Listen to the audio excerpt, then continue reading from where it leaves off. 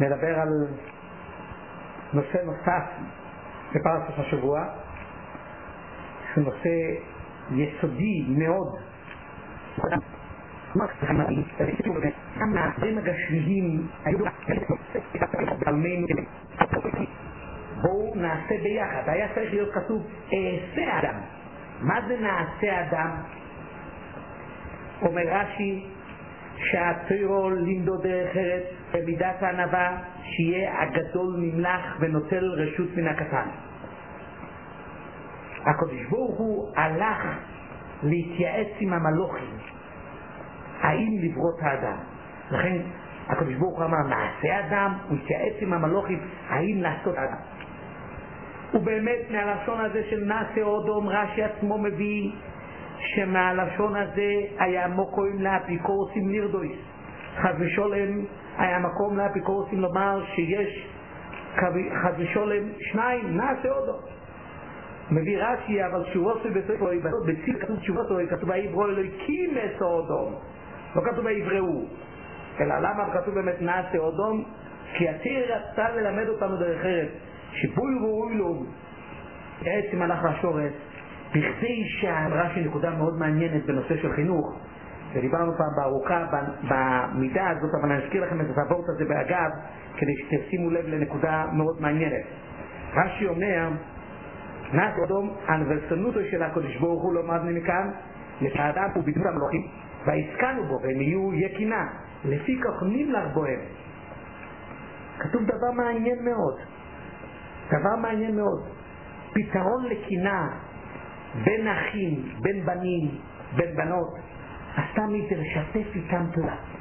זאת אומרת שכשאתה רוצה לתת הפתעה למישהו, איזשהו משהו למישהו, אתה רוצה שהאח לא יקנה, אתה רוצה לתת לאחד מהבנים משהו מסוים שאתה חושב שהגיע לו איזשהו פרט מסוים, מתנה מסוימת על מה שהוא עשה, ואתה רוצה שהאח לא יקנה, תתייעץ איתו ביחד.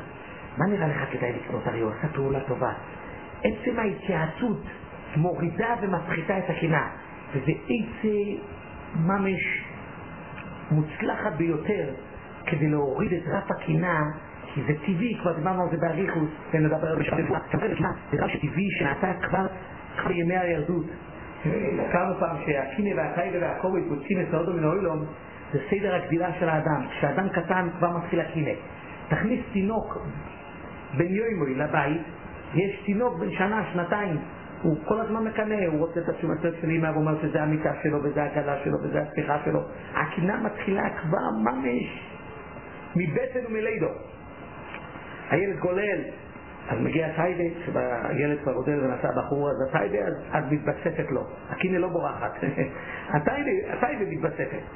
ולאחר מכן שהוא גודל עוד יותר אז מגיע הכובד, וככה עוברים את העולם. הקינה והטייבה והכובד עושים את האודום אלוהים, וזה השלושה דברים שבן אדם מתמודד במשך החיים שלו עם הקינה והטייבה והכובד. אבל זה לא הנושא עכשיו, זה הנושא שנדבר בעזרת השם בהמשך, ודיברנו על זה כבר.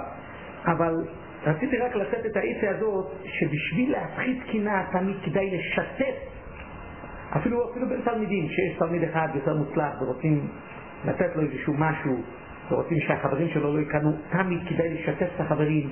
בעצם השיתוף זה מפחית את הקינה שייווצר, וזה דבר מאוד מאוד חשוב, מאוד מאוד יסודי, שהכנסתי את זה אגב כי רואים את זה כאן ברש"י.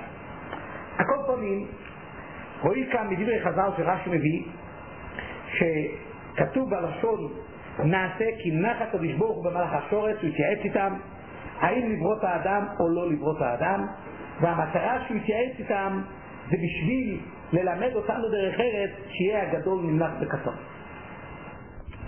מאיר הסבא מקלם הערה נפלאה. התורה בשביל ללמד אותנו בינה דרך ארץ וכל כך חשוב בעיני התורה שמשום כך היא כותבת בלשון שעלולים אמינים להסתכל ולכפור ולהגיד חס ושלום שיש שניים. הרי התורה כתבה בלשון נעשה אודום, לשון רבים.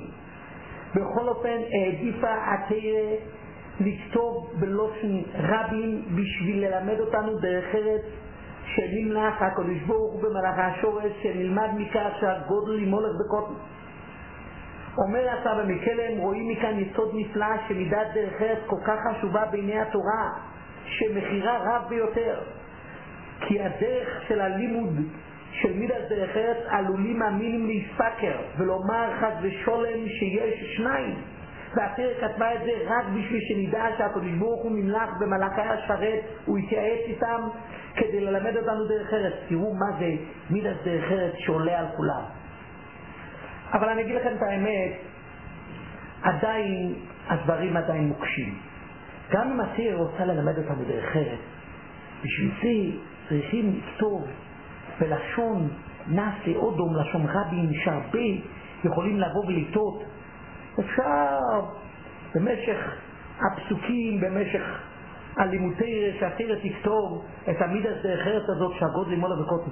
צריך כבר בהתחלת הבריאה לכתוב בלשון שיכול לעשות את המינים להספקר ולומר חד ושולם שיש שניים, לכתוב בצורה של נעשה אודום.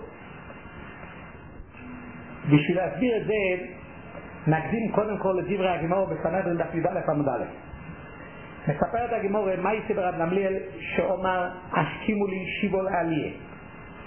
בשביל ללכת לעבר את השנה צריכים שיבה, ולכן רב גמליאל הזמין שיבה לעלייה השכים ומוצו שמוינו. הוא השכים במצע שיש 8. אמר מיהו שעלה שלא ברשות? מי זה שעלה שלא ברשות? עמד שמואל הקוטן ואומר אני הוא שעליתי שלא ברשות, ולא לעבר השנה עליתי אלא ללמוד הלוכה למעשה וצרכתי. אני זה שעליתי זה לא ברשות, ולא בשביל באמת לעבר את השנה אלא בשביל ללמוד הלוכה. אומר לו שב נשב ראויו כל השונים כולם להיסבר על יודחו, אלא אומרו חכמים אין מעברים תשונו אלא במזומונים לו. ענה לו רב גמליאל, מה אתה מדבר? אתה ודאי צריך לשבת, ראויות כל השנים כולם להתאבר על ידך, אלא אני אמרתי את זה כי הם מעברים את השנה אלא במזומנים, דהיינו שצריכים להזמין אותם מראש, ולכן רב גמליאל העיר מי זה שעלה שלא ברשות. מסיים את הגמרא, ולא ישמעו על הקוטן נבי, זה לא היה בכלל שכונה קוטן שלא הוזמן, אלא אם ישכריני, זה היה מישהו אחר. ומחמס כיסופה ודעובד, בכדי שלא יכירו מי הוא זה שעלה שלא ברשות וילבינו את פניו, לכן עמד שמואל הקוטן ואמר אני הוא זה שעליתי שלא ברשות. ומביאה שם הגמרא עכשיו סדרת סיפורי חז"ל, מהו גודל החומרה שלא לבייש בן אדם.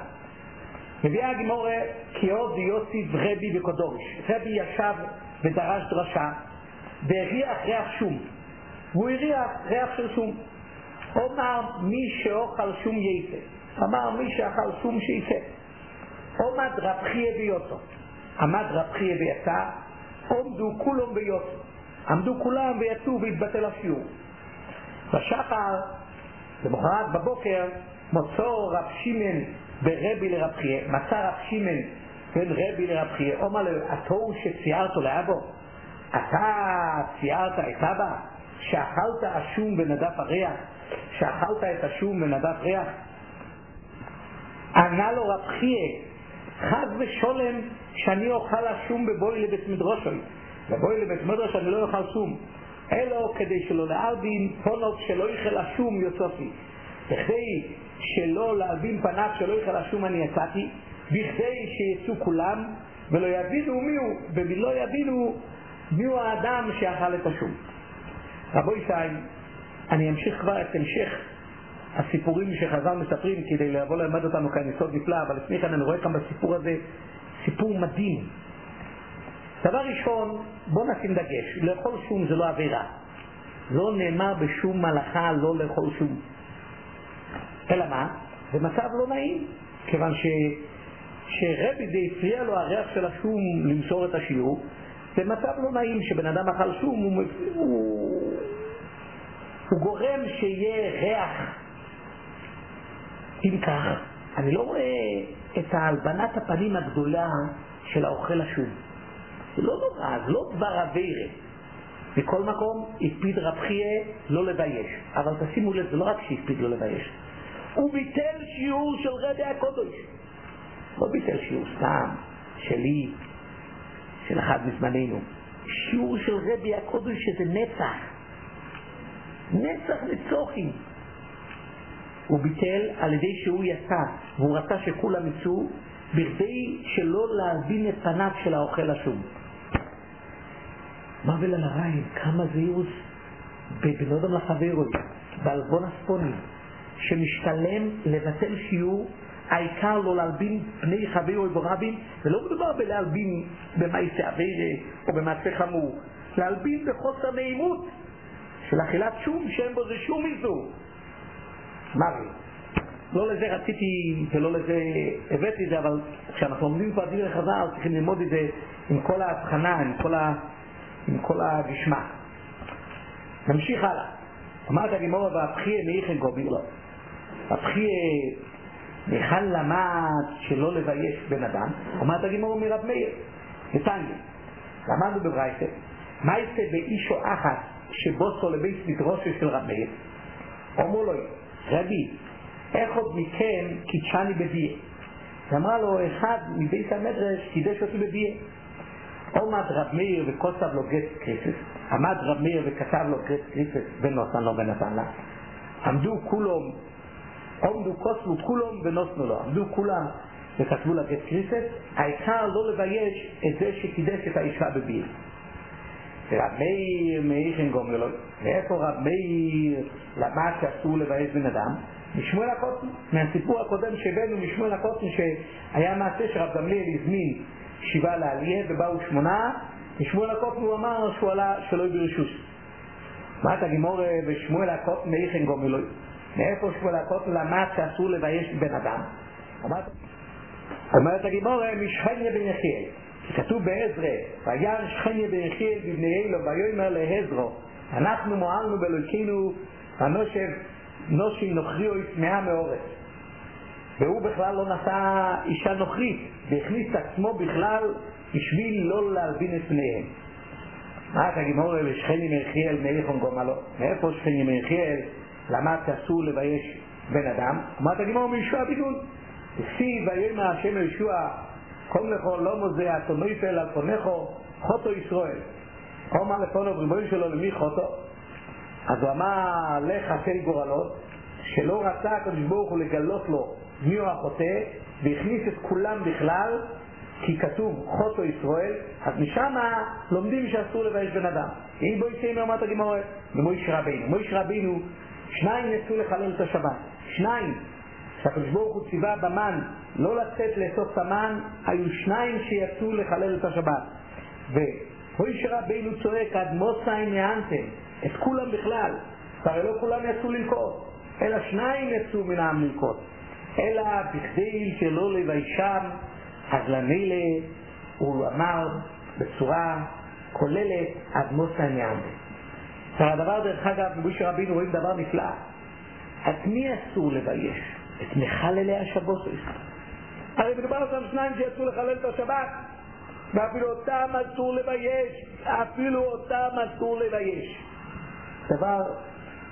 דבר נפלא, דבר נפלא. לכאורה יש לתמוע על כל מהלך דברי הגמרא 2 תמיהות. ראשונה, כששואלים את רב חייא, היכן אתה למדת שאסור לבייש בן אדם? ולסבור הוא. היה צריך לענות, סבור הוא.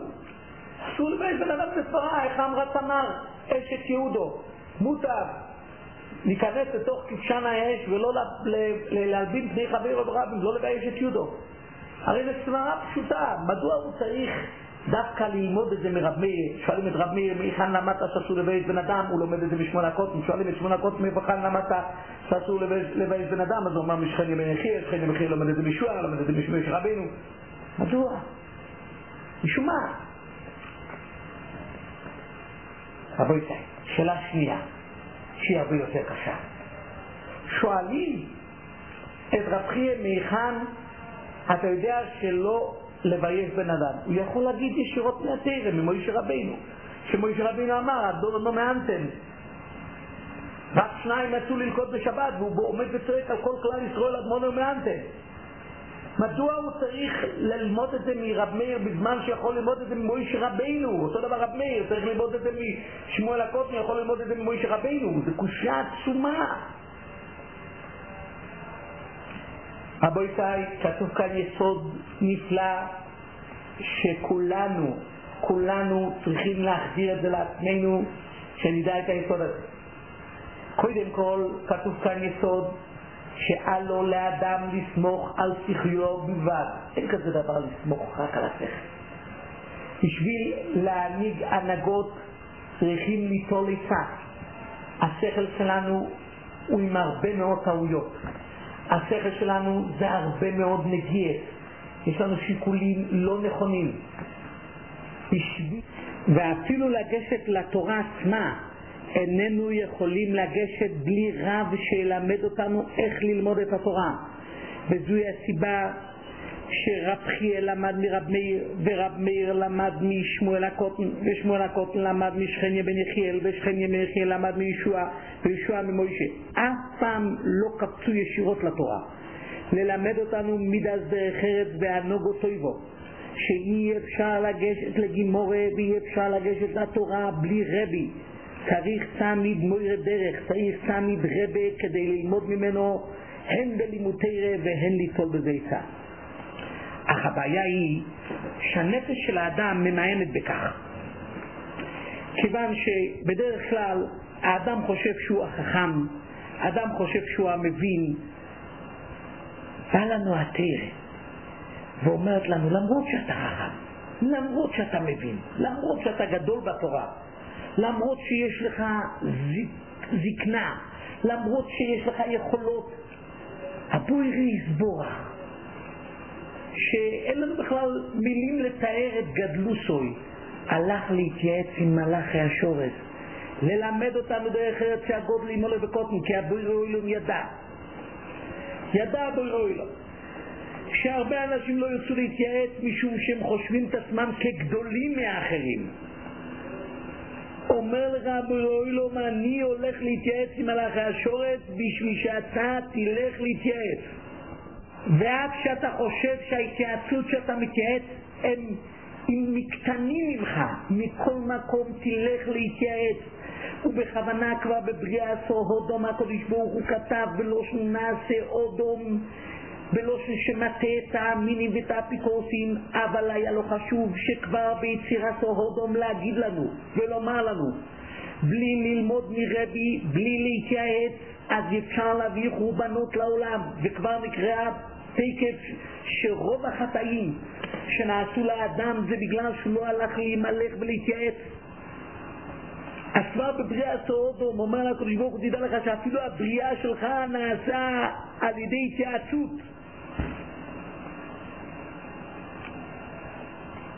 משום כך לימדו תורה דרך ארץ, כי חייבים לשאול ולשמוע מה הרב אומר, ולא לעשות כמו שהיום בזמננו עושים בויכבורת, צבאות מהבטן. לזה יש מצווה להכות אותו, וזה עבירה לתת לו כסף, עושים עבירות לבד ומצוות לבד. זה הנעביר סוגי מהפרוטה, זה עבירה לתת לו פרוטה, וזה מצווה לעכוי לשברוי. איפה למדנו זה? אבל תראו איך שהמורואים והתנועים הקפידו ללמוד אחד מהשני. זה מוביל על הרעיין. ניתן כמה דוגמאות שהחטא היה בגלל שלא שאלו, בגלל שלא התייעצו. אין לנו הסוגיה בכלל מי היה האדם הראשון. כתוב בחז"ל ששני עקביו היו מהירים כמו גלגל חמו, מלאך השורש טעו בו וביקשו לומר שיר לפניו. על כל פנים אפשר ללמוד לפי ערכנו, להתבונן מהו חטא של אדם הראשון, שאין לנו בכלל הסוגיה בכלל מהו החטא, אבל כל פעם ללמוד לעצמנו. החטא של אדם הראשון היה בכך שהוא שמח על שכלו. לסברתו כדאי לו לחטוא, ואז יתגבר בו כוח הרע, ושבכל זאת יעמוד בניסיון ממילא יתקדש שמו של הקדוש ברוך הוא יויסה ויויסה. זאת אומרת, טיינס אדם הראשון היה שעל די שהוא יחטא אז יתגבר את לו כוח הרע, ובכל אופן הוא יעמוד בניסיון, אז יסקדש שמוי של הקדוש ברוך הוא יויסה ויויסה. חיזוק לטענתו זו אף מצא ומה שהקדוש ברוך הוא גילה לו כי יסוד העולם עומד על התשובה והיא אפילו קדמה לעולם.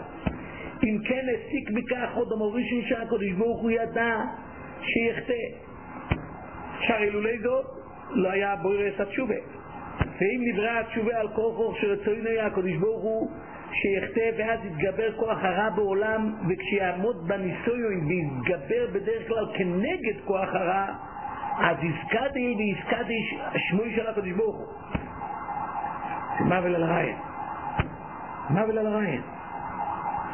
עוד המוריש נכנס להבין את קושיית הבריאה, הוא רצה להבין את הקושיה של ידיעה ובחירה, שתשובתה היא ארוכה מני הרץ ורחבה מני ים, וכמה איקרים גדולים והארורים רומים תלויים בו, ואין דעתו של אדם יכולה להשיג את זה, כמו שכתב הרמב"ם בהלכות תשובה פרק ה'. והוא רצה להבין את זה. כתוב בחז"ל בבראשיס אות י' בואו ראה כשברא הקדוש ברוך הוא את העולם מן היום הראשון ברא מלאך המוות, שנאמר וחושך על פני שאורים זה מלאך המוות, ואדם נברא ביום השישי, ועלילה נתלית בו שהיא מביאה מיתה לעולם, שנאמר כי ביום אכולכו ממנו מויסטומוס.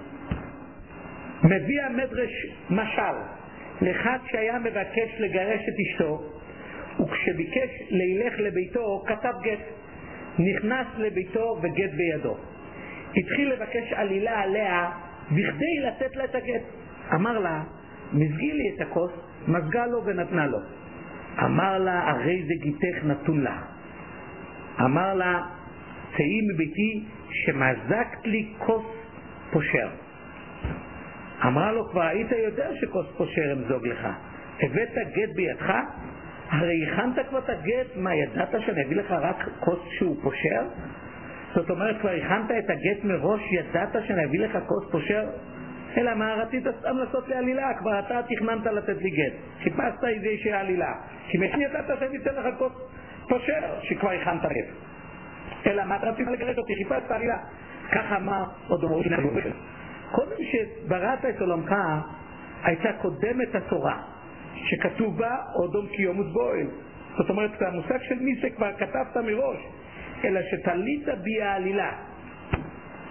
זאת אומרת שוב רואים שהשאלה של אודום ראשון ניסה ללמוד מתוך השאלה המפורסמת של בחירה וידיעה, שהקדוש ברוך הוא כבר ידע שתבוא מיתה לעולם, אז אם כן במילא טוען אודום ראשון אני לא חטאתי כיוון שידעת כבר שיהיה את המיתה. אמנם טעותו הייתה בזאת כי אל לו לאדם לסמוך על שכלו ולעשות חשבונות. אלוהיקים עושו את אודום יושע והם ביקשו חשבון רבים. עליו לדעת כי בכל דבר מוטלת החובה להימלך ולהיוועץ, ולא לנסות להבין בשכלנו הקטן ולהסיק מכך מסקנות גורליות. יש בור של הספמס שהספמס אומר דבר נפלא, הרי מדוע האדם הראשון לא אכל תחילה מארץ החיים? הרי היה מותר לו לאכול מעץ החיים, מעץ החיים היה מותר לו לאכול, ומהצו הזה הרי היה נמנע ממנו חטא עץ הדעת. מדוע? כמה שהוא לא יכול למות. הרי כתוב על חטא עץ הדעת כי ביום אכולכו ממנו מויסטומוס, אבל אם הוא יאכל מעץ החיים ממילא זה ימנע ממנו מלאכול מעץ הדעת כיוון שלא יוכל למות. אולם אדם הראשון שוב הסביר את הדברים בשכל וסברה, הוא לא הלך בתמימות, שהרי כתוב בפסוק הוא אמר מכל עץ הגן או יכול תויכל. אילו היה מקיים את הדברים כפשוטם כמו שאמרנו והיה אוכל מכל עץ הגן היה חי לאוילו. עוד אומרים שכתוב בספסמת אמר סברות שהציווי של מכל עץ הגן אינו ציווי אלא רשות, הוא רשאי לאכול מכל עץ הגן אבל אינו מחויב בכך, ומשום כך הוא לא אכל מעץ החיים וזה גרם לו בסוף שהוא אכל מעץ הדעת והביא מי שלא אלו. שוב אם כן למדנו את אותו יסוד, יש יסוד גדול לחיים על פי רצון השם, הוא תמיד להיות נמלך, להיוועץ, לא לסמוך על השכל. ומה קורה בדרך כלל לבן אדם שהוא לא מתייעץ? כי הוא חושב את עצמו שהוא חוכם בעינו, כמו שאמרנו. הוא חושב את עצמו שהוא מבין יותר טוב. הוא חושב את עצמו בר דעת. והרבה פעמים הוא חושב את עצמו יותר חשוב בדברים מסוימים מהרב שלו. הוא מבין יותר מהרב שלו, הוא חוכם. וגם אם הוא חוכם אמיתי, צריך תמיד להתייעץ כדי לראות את התמונה ללא נגיעה. יש ביר כבוד של רב חיים וולוז'ינר. חיים וולוז'ינר אומר על מה שכתוב בפרקי אובס, מר בעיצו, מר בתבונו. אני אסביר קצת את רב חיים וולוז'ינר, כי הוא אומר את זה בשורה אחת, אני רוצה להסביר מה היה קשה לו. היה צריך להיות כתוב מר בעיצה, מר בהצלוחה. מר בעיצה, מה זה מר בתבונה? אומר רב חיים וולוז'ינר, היינו דאמרי אינשה, שאל עיצה ועשה כשכלכו. מה כתוב כאן ברב חיים? השאלת עיצה שאתה צריך לשאול את העיצה זה בשביל שייתן לך מישהו עוד דעה ללא נגיעה, שייתן לך מישהו חיצוני איזושהי הסתכלות אחרת על התמונה, כי אתה נמצא באיזושהי קונחייה, אתה נמצא באיזשהו מקום שאתה מסתכל רק לפי העיניים והמבט שלך. בוא תסתכל ברחבה, תסתכל ללא נגיעה, תסתכל דעה נוספת. מר בעיצה, אחד שמרבה להתייעץ, מר בתבונה, מוסיף עוד תבונה, עוד דעת. ואני אגיד לכם את האמת, אני עצמי בישיבה עודה ולא יבוש שתמיד כשהרבאתי להתייעץ, לא דווקא עם גדול ישראל, אני עושה כל פעולה על סמך גדול ישראל, אבל אפילו עם צוות הרבנים אצלנו בישיבה, ולפעמים אפילו עם אברכים, שמעתי עוד דעה לפעמים, שהדעה הזאת פתחה לי את העיניים, עזרה לי הרבה. וגם אם בסוף אומר רב חיים וולוז'ינר, עשי כשכלכו, תעשה לפי מה שנראה לך והשכל שלך, אבל קיבלת עוד דעת, תמלך, תתייעץ. זה דבר בריא לכל החיים, לא רק בחיי רוחניים. כל דבר שעושים אותו על ידי התייעצות הוא משהו אחר לחלוטין מאשר בן אדם עושה את זה ללא התייעצות.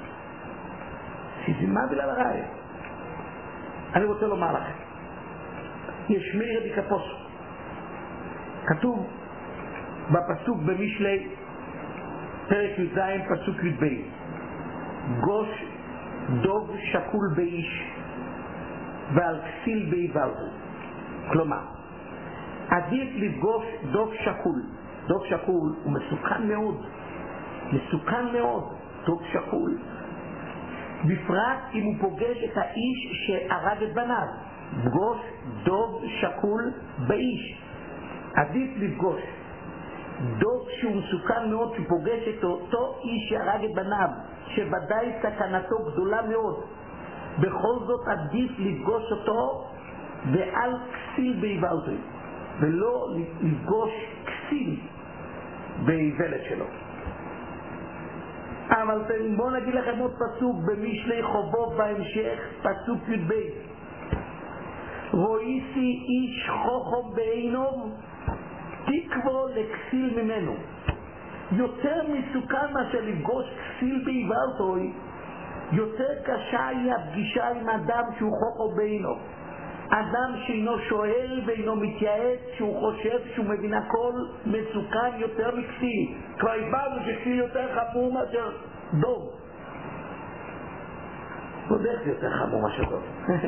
כסיל באיוולתו או דוב, יש כל מיני מגבלות שאתה יכול למנוע ממנו מלהזיק אותך. כל מיני צורות לברוח על העץ למעלה, כל מיני צורות לנסות לברוח ממנו בכל מיני תכסיסים. כסיל באיוולתו זה מסוכן מאוד. אני שמעתי שבאחד ממקומות בארצות הברית, זה דבר כל כך אמיתי, אחד ממקומות בארצות הברית, נדבר על זה בגמר סנויח גם כן, יש, שמעתי את זה מחמיש לי, כמו ירחומי, הגוין רבי חוזינבר, שמע לי שיש איזשהו חדר בתוך הגן החיות, שכתוב שכאן נמצאת החיה המסוכנת ביותר בעולם. אם אתה סקרן לדעת מהי החיה המסוכנת ביותר, אתה נכנס לתוך אותו כלוב, יש שם מראה, פשוט מראות, שהמראה אמרה לך שזה אתה. האדם הוא החיה המסוכנת ביותר, בפרט אם הוא חוכם בעינו. וחוכמנו תקבו לקציל ממנו. לקציל יש תקווה, שיכול להיות שיסבירו לו לפעמים את השטות שלו ויסכים, אבל החוכמנו אין לו תקווה, כיוון שאינו מקבל מאף אדם. הוא סבור שאין מי שמבין יותר ממנו. מה וללרעי? מה וללרעי? זה דבר, אם תתבוננו בהיסטוריה, לא רק היהודית, אלא בהיסטוריה הכללית, כל החכמים, כל אלה, כל החכמים למיניהם, הם הרסו, הם התמוגגו, הם הרסו, הביאו ארץ לעולם, כל החכמים בעיניהם, גם בתוך היהדות, אלה שתמיד היו החכמים, הביאו לפעמים שואה לעם ישראל. ללכת להתייעץ, עשי לכאורה, זה דבר יסודי. אני רוצה לומר לך, החטא של האדם הראשון, כמו שהבאנו, היה שהוא עשה את הדברים בשכלו, לא התייעץ. לכן מצינו שהתיקון לחטא הזה היה על ידי עם ישראל במתנתרא שפוסקו זו המוסום. כלומר, אותו זוהמה שהכניס הנחש הקדמוני בעולם בעקבות החטא שלו דמורישני, פסקה במתנתרא. מדוע היא פסקה במתנתרא? כי עם ישראל אמרו נעשה ונשמע, זוהי הזעקה לעשות גם בלי שאני שומע, גם בלי שאני מבין, גם בלי להסתמך על השכל האנושי. זה המעילה העצומה שעם ישראל הגיעו ויחן שום ישראל כי נשכות ולזכות. עם ישראל הגיעו למצב ולמדרגה של נעשה קודם לנשמע. אנחנו עושים בלי להבין, וגם אחרי הנשמע אנחנו לא עושים בגלל שאנחנו מבינים, אלא אנחנו עושים כי אנחנו צריכים לעשות את רוצנה בוירב בלי חוכמות ובלי שאלות ובלי להסתמך על השכל שלנו ובלי להיות חוכמנו. זה תיקן את אותו חטא שהנחש הקדמוני, את אותה זוהמה שהכניס הנחש הקדמוני בעולם, פסקה במתנתרא. רבותיי, איבדנו את זה. מתי איבדנו את זה? איבדנו את זה בחטא העגל.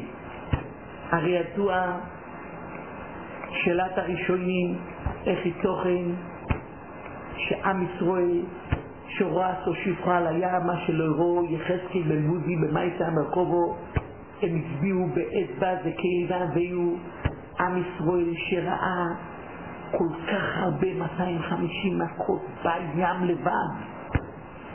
עם ישראל שראה בקריאת ים סוג דבורים מדהימים, תפתחו את זה חז"ל, מה שהצליחו לדרגת של נבואה, הם הגיעו מתוך שהם נתפסו עגל ויאמרו אלה אלוהיך ישראל. איך יתכן? מסביר הרמב"ן והראשונים שבחטא העגל חס ושולם שעם ישראל רצו לכפור, חס ושולם שעם ישראל רצו לעבוד עבודה זו. עם ישראל חשבו שמשה רבינו לא נמצא, משה רבינו היה עם צוי, משה רבינו היה עם צוי בין קודשו בריחו לישראל. משה רבינו היה מנהיג שהעביר את ציווי הברית בוח לעם ישראל, וראו שמשה לא נמצא, חיפשו את האמצוי הזאת, חיפשו את האמצוי. אז למה באמת הם נענשו? למה כזה עונש חמור הם נענשו? ועד היום אנחנו סובלים בגלל חטאים, ופוס בגלל זה חזרה זו המוסום שוב, כי הם עשו את הדברים בסברות שכליות ולא התייעצו עם אהרון, עם זקנים. לכו תתלו עצה, לפני עשיית מעשה תתייעצו. הם עשו מדעתם, שוב נפלו וחזרה להיכנס בהם זוהמת אותו חטא.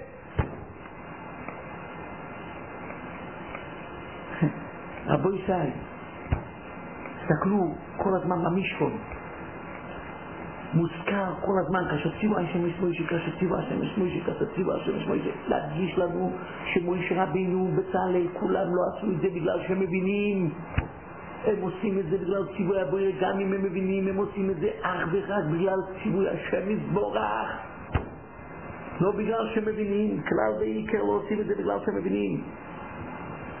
יש זוכרים בחטא העגל, אני אגיד לכם מיר לכבוד, ידוע מה שרש"י מביא בשם רבי משה הדרשן, שפור האדומו מכפרת על חטא העגל. רבי משה הדרשן אומר, טוב או אימוי ותקנח צועד בנו. האמא, הפורו, היא מקנחת את צועד בנה, את צועד חטא העגל שהיא בנה על ידי פור האדומו, זה מכפר על חטא העגל. וידוע כבר ששאלו כל המפורשים שלכאורה שלמה המלך אמר בי איך כמו וירחוקו ממני, הרי פור האדומו נקראת חוק משום שלא מבינים את טעמה. אם כן נשאלת השאלה, כאן הרי מביא לנו רב מוישה פירוש נפלא שבעצם המטרה של פור האדומו זה לכפר על חטא העגל. פיירת פור האדומו זה לכפר על תומת חטא העגל. אכן הדברים הם נפלאים. לפי מה שהסברנו, הרי בדיוק הפוך. לעולם פור האדומו יחוק. פור האדומו אין לזה שום שכל, כמו ששלמה המלך אמר, אמרתי איך כמו וירחוקו ממני. רוחוי. אי אפשר להבין את תינקסו דשאו. זה חוק. אבל משום שאנחנו מקיימים את פור האדומו למרות שהיא חוק, משום שאנחנו מקיימים את פור האדומו ללא להבין, אנחנו מקיימים עשייה בלי נשמע, נעשה ללא הנשמע, מקיימים את זה ללא להבין כלל ועיקר, ממילא זה מכפר על חטא העגל. כי כל חטא העגל העיקר החטא, כפי שדרשו רבותינו הראשונים, זה משום שהסתמכנו על שכלנו הקצר, מפני שעשינו דברים בסברות שכליות. היה לנו הסברים וחשבונות נפלאים מדוע רצוי ורצוי שנעשה את העגל, אבל זה לא היה על ידי ציווי הבורא, זה לא היה על ידי התייעצות עם זקני וגדולי ישראל, ממילא זה היה חטא. בזה שאנחנו הולכים ומקיימים את פור האדומו, בזה אנחנו הולכים ומתקנים את החטא הזה, כי על ידי שאנחנו מקיימים את פור האדומו אנחנו עושים דברים, מבטלים את שכלנו, עושים דברים ללא הבנת השכל, מבטלים את דעתנו לחלוטין לציווי הבורא יתברך. לכן זה לכפר. זאת אומרת שפור האדומו לא מגיע כמטרה לכפר על העגל, אלא לאחר שמקיימים את פור האדומו גם ללא הבנה, ומילא זה מכפר את חטא העגל. זוהי הכוונה. דברים נפלאים. אני שמעתי פעם באמצע שמחת תורה שזקני מרן הגאון רבי שמעון חיים זוננפלד, רבה של ארץ ישראל, רבה של ירושלים, רקד בשמחת תורה עם ילדים, אין כאלוהינו, אין כדיננו, אין כמלכנו, אין כמושיענו, מי כאלוהינו, מי כדיננו. עצר אותם באמצע הניקוד, רבי שמעון חיים זוננפלד עצר אותם. הוא אמר, שאל את הילדים שהסדר היה צריך להיות הפוך.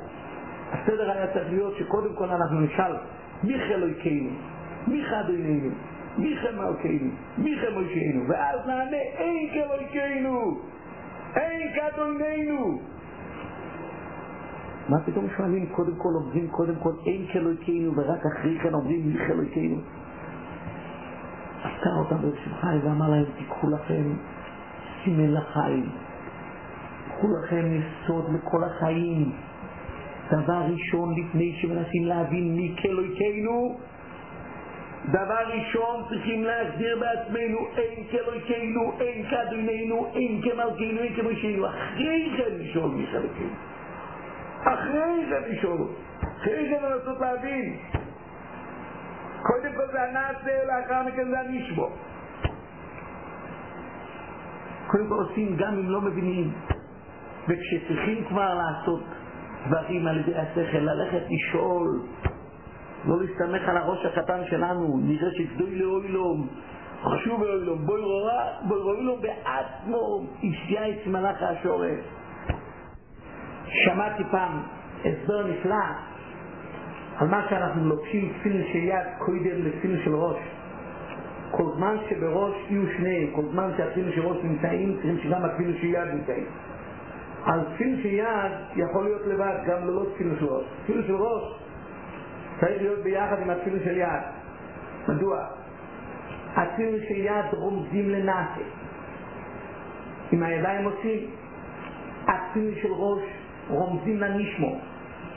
בראש שומעים, מבינים.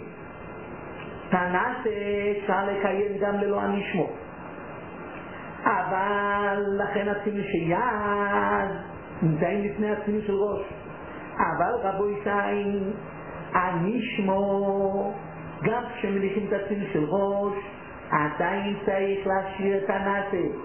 עדיין צריכים לעשות לא משום שמבינים, אלא שכך ציווי הברית בורח. לא משום הבנה. יש מצווה ועניין להבין, אבל אנחנו לא מקיימים את מצוות התורה משום שאנחנו מבינים. אנחנו מקיימים את מצוות התורה בגלל שהקדוש ברוך הוא ציווה אותנו לקיים.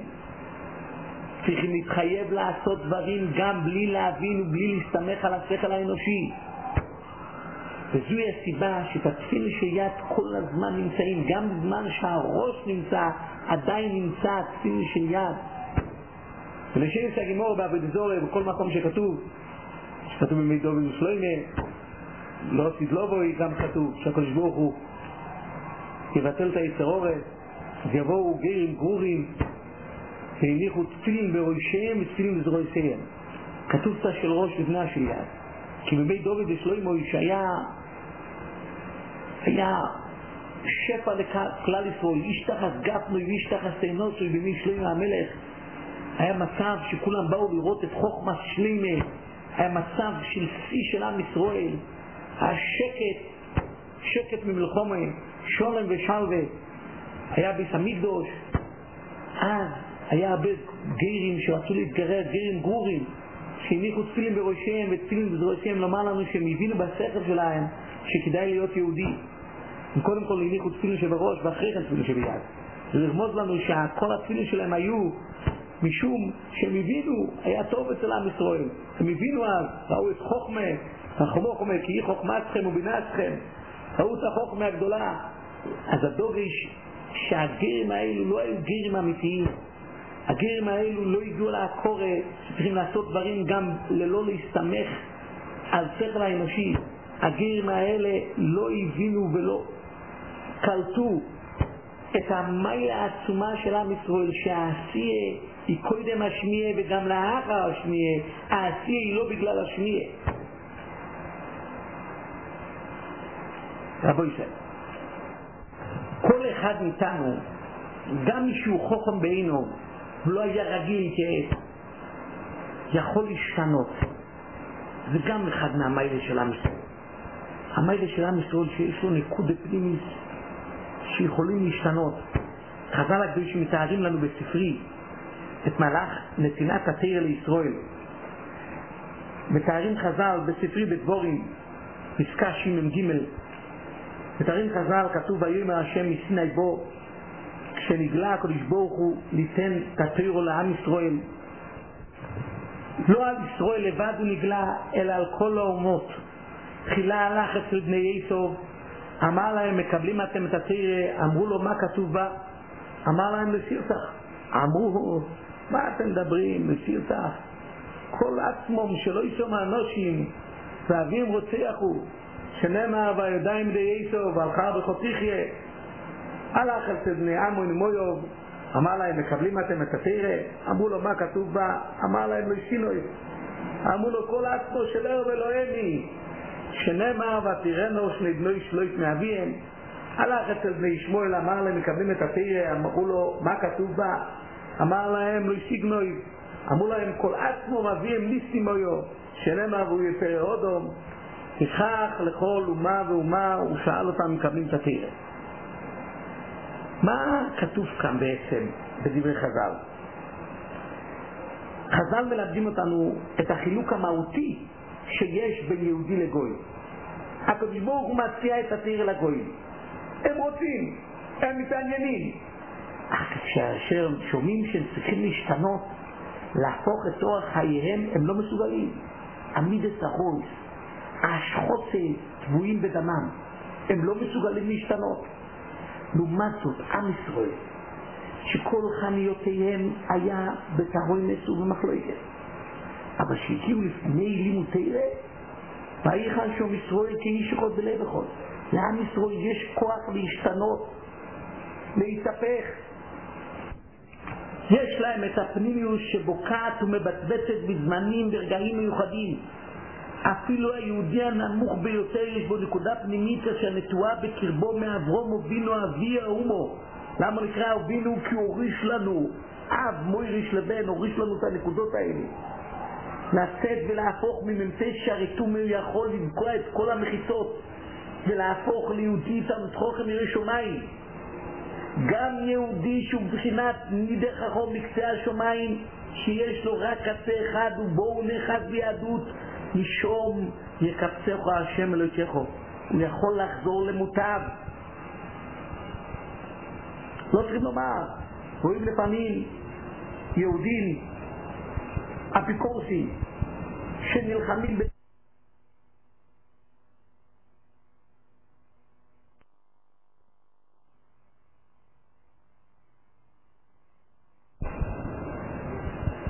בדעת ישראל, בכל זאת ביום כיפר הם מגיעים לבית כנסת. יש עידות שהוא הרב שבית כנסת הגדול בירושלים, הוא רואה את זה, הוא סיפר שהוא עומד, הוא משתומם, מה יש ליהודי כזה שמחלל כל קודש לבוא לבית כנסת? אך כנראה הניצוץ היהודי, את זה אי אפשר לחבות בשום אפיקורסוס שבאוי לו, הוא צף ועולה בזמנים מיוחדים. הרי מוזכר, נראה כזה, בחז"ל זה מוזכר, בגימור בברוך זה מוזכר רק חלק, אבל בחז"ל במדרש מוזכר באריכוס, ידוע הרי שנדבר על זה באחד מהשיחות שמדבר על הנושא של תפילת חזקיהו המלך. חזקיהו מופיע, חזקיהו המלך שהיה שבוסקו מדום ועד באר שבע על המוצו צילה ותינויטו שלא היה בקין בתומה ותיירה. חזקיהו המלך לא התחתן משום שהוא ראה שעתידים לתת לו שני ילדים לא טובים. הוא מתחתן בשביל הילדים ירא שמיים, ממשיך עם דרכוי, אבל הוא ראה שעתידים לתת ילדים לא טובים, אז הוא משום כך לא התחתן.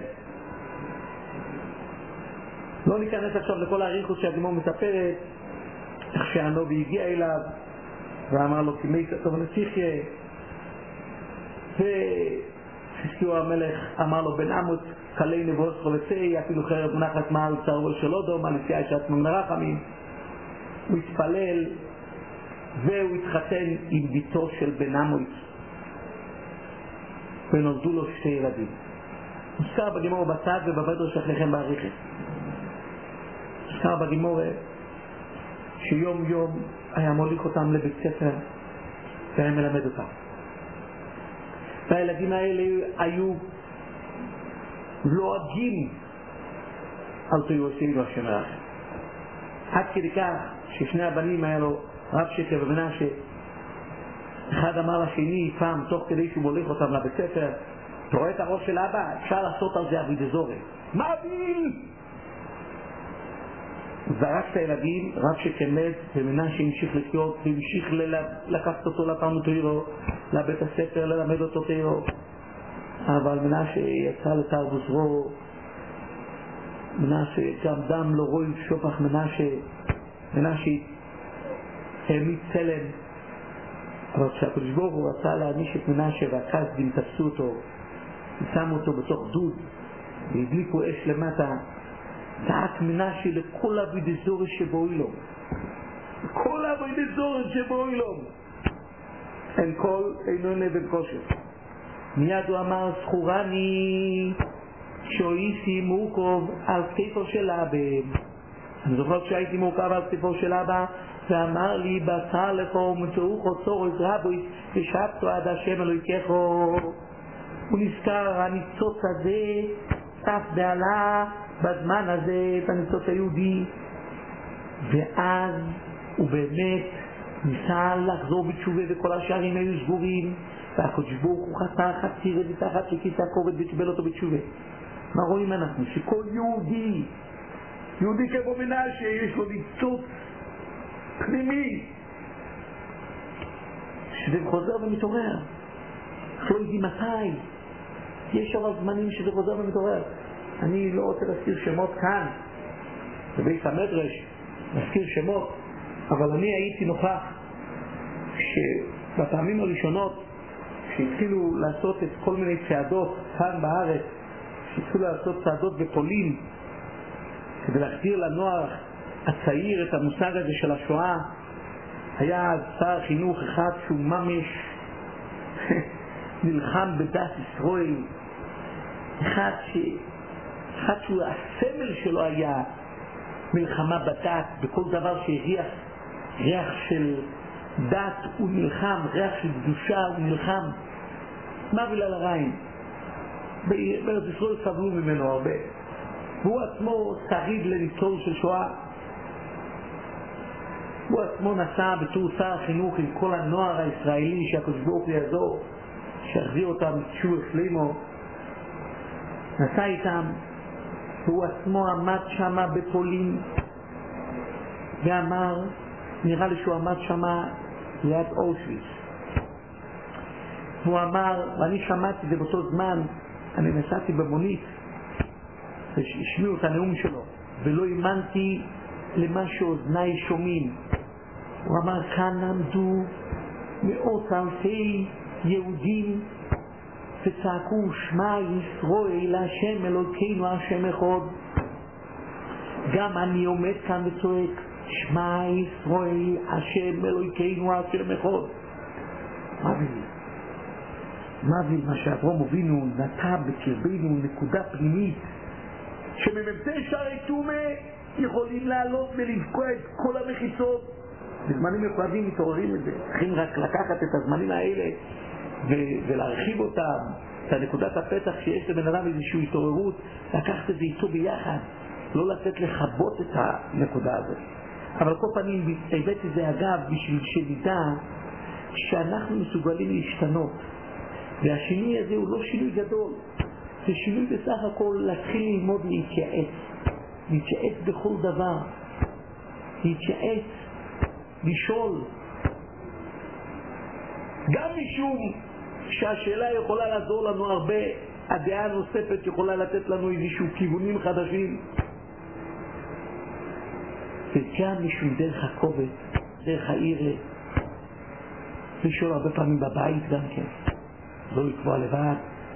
ספר שאלה של בן אדם חביר, ההנחה בדסאישו, דיברנו בשיחה הקודמת, כמה זה חשוב לכבד את האישה, כמו שרוב אמר, הוציאו לנשוחייכו כאיכא דתתקום, כבר דיברנו על זה.